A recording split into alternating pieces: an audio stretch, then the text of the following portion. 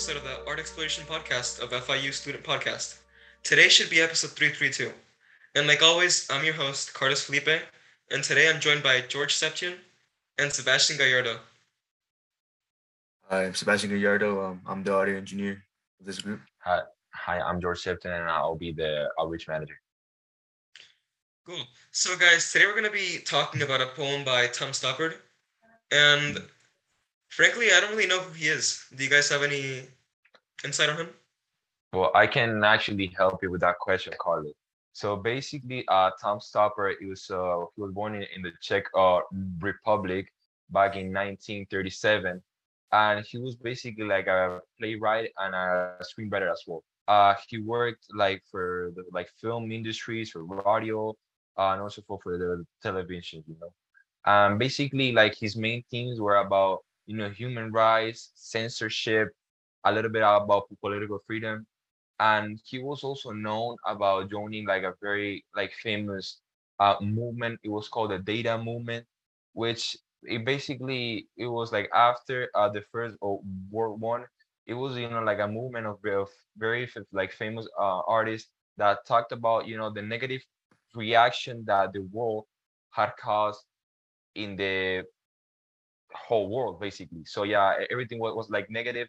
um Basically it was more like abstract art. It was like a like kind of a weird form of art, yeah, which was caused by the first world war. So, his poems were centered more around trying to bring people happiness due to like how sad the period was, or just adding on to the sadness of the poem.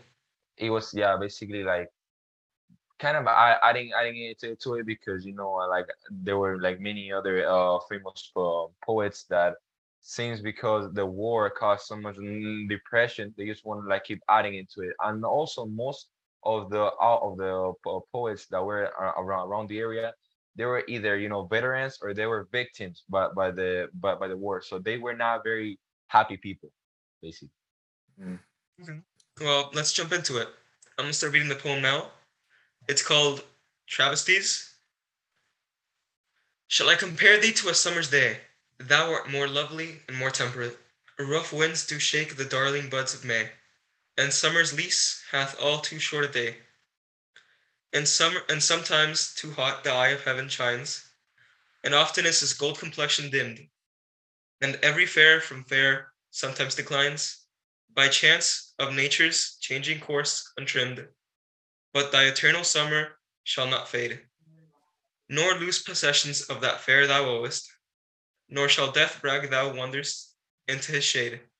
When in eternal lines to time thou growest, so long as men can breathe or eyes can see, so long lives this, and this gives life to thee. And now, according to Stoppard, Sarah came up with another poem. Shake thou thy gold butts, the untrimmed but short fair shade shines. See this lovely hot possession growest, so long by nature's courses, so long heaven and declines. Summer changing more temperate complexion.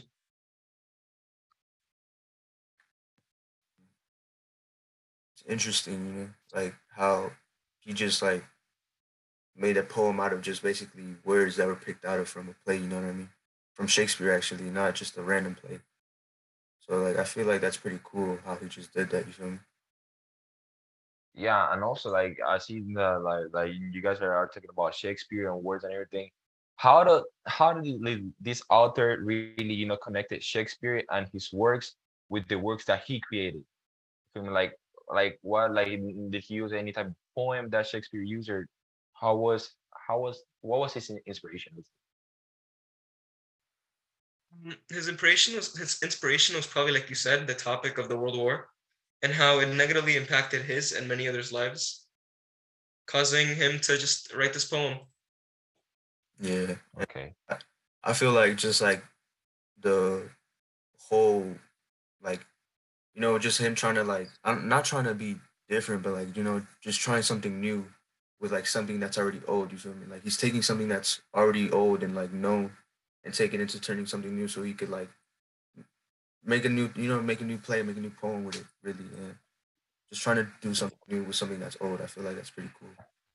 Well, if you think about it, that's something very logical because everybody knows Shakespeare. Like I can like go and talk to my mom and then she's like, oh yeah, Shakespeare, the English writer and everything. So that's something that he used or he used his phrases because that's something that everybody can relate to it. You feel Yeah, me? And that's something that everybody knows and probably that made people to understand his poems easier or easier in a certain way, basically. So yeah, yeah. that was Everyone pretty knew smart who. by the author. Yeah, yeah, Mhm.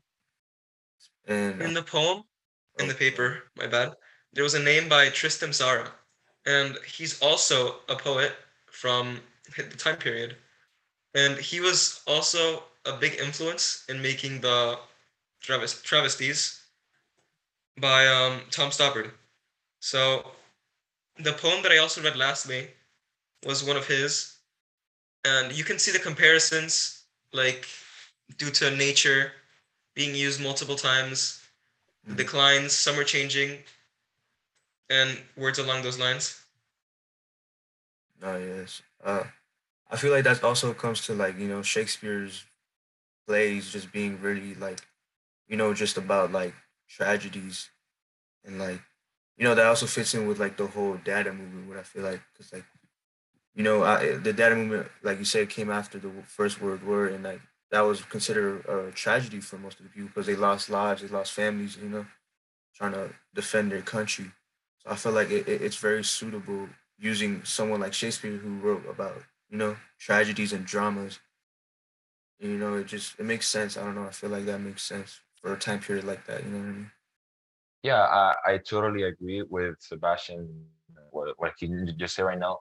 I think that it was a good connection because if you really think about it, the data movement and Shakespeare plays, they're connected in some way, talking about tragedies or dramas because well, you know that Shakespeare, like he has some very famous works of art that involve, death or basically negative.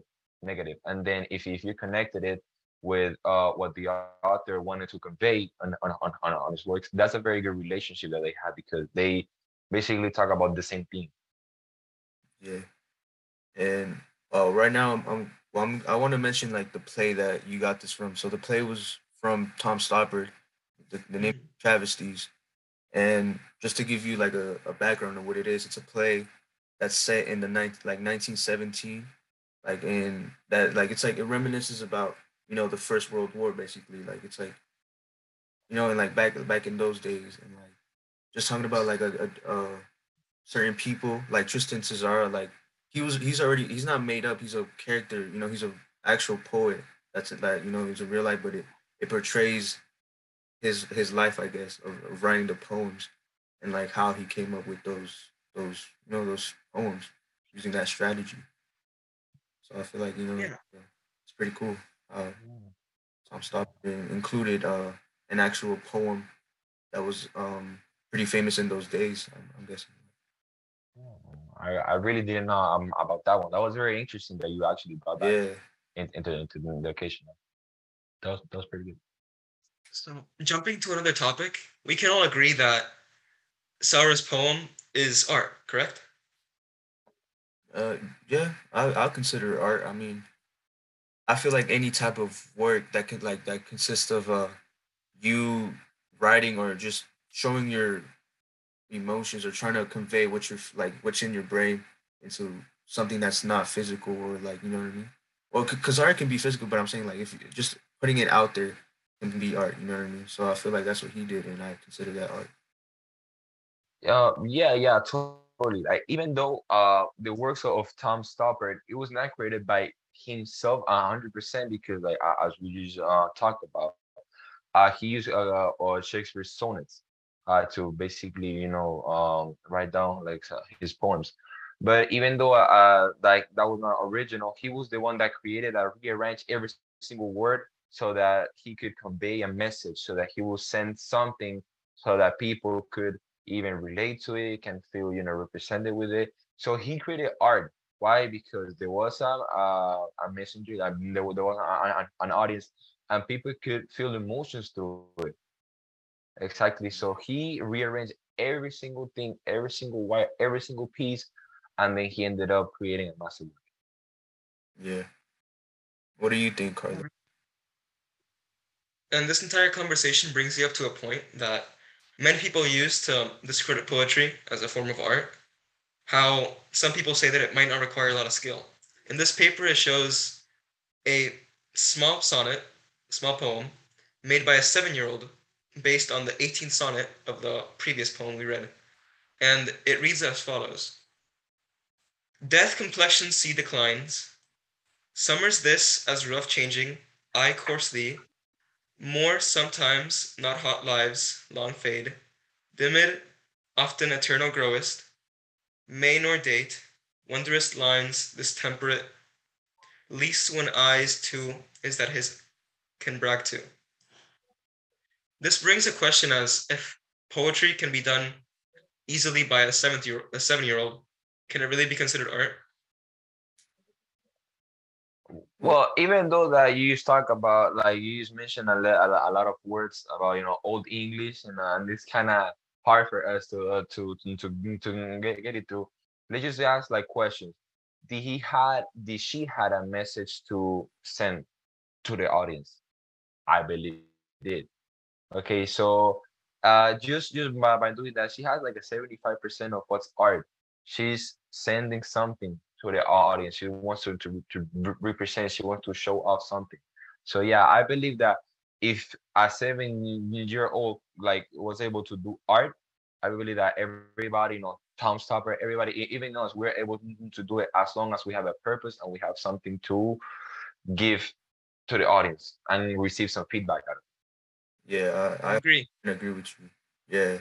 I feel like, art isn't just like limited to just like, just like certain people, like grown people or like people who have experience. I feel like once you like, cause like, like there's cases where like, like people like have kids and their kids, just draw, just little like scribbles and just like finger paints and all that, and they still consider that very valuable and very precious art. Because like it also comes back to like sentimental value. Like if people see it and they really like, they have a connection to it, they're gonna like it and they're gonna consider art.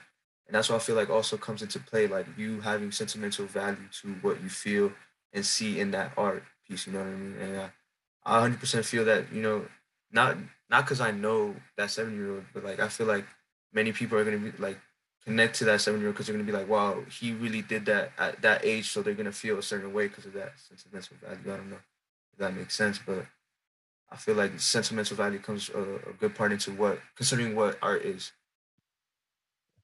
Yeah, that totally makes sense because that really shows the complexities of art. It's not that everybody can do it, but everybody can express something, as you said. Because, Yeah, for example, I never read that, and when or like the first time that I really took like a glance of it, I said, "There's no way that a little kid did that." Feel me? yeah. So yeah, that actually shocked me. So what do you think about this, Carlos? Like, do you think that that's a way of considering art? Do you think that should be between the boundaries of art, or you think it should be not considered as one? I think art should not be limited by somebody's age, somebody's gender, somebody's life experiences. Anything can be considered art if it has sentimental meaning, like you guys said. And this brings me to a study that I saw not too long ago about a chimpanzee who created art. And I believe that it's considered art, and it wasn't limited by it being a different species, and it just came across as art to many other people too. Totally, totally, totally. I feel like society has a misconception of like art just being something that's like very, they consider it to be very perfect, something that's like has to be done a certain way.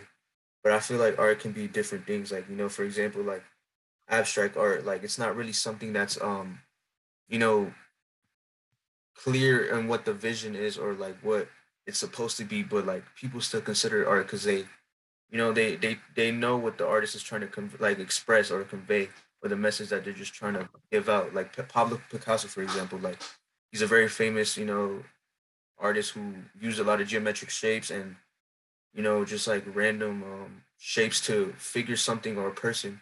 and many people love their art. He's one of the most famous artists in the world. So I feel like, art isn't something that's known to be perfect or try to be perfect. I feel like people have that misconception of what art is, and you know, uh, say it's wrong. I don't know. What do you guys think? Oh Art doesn't yeah. really have to. No, Oh, yeah, I'm sorry, sorry, Carlos, you can go. my bad. Art doesn't really have to be anything out of this world. It can just be a random scribble. For example, I read not too long ago about a snow shovel that is just a randomly bought store shovel. However, it had extreme amounts of meaning behind it, and it had a reason for it to be considered art.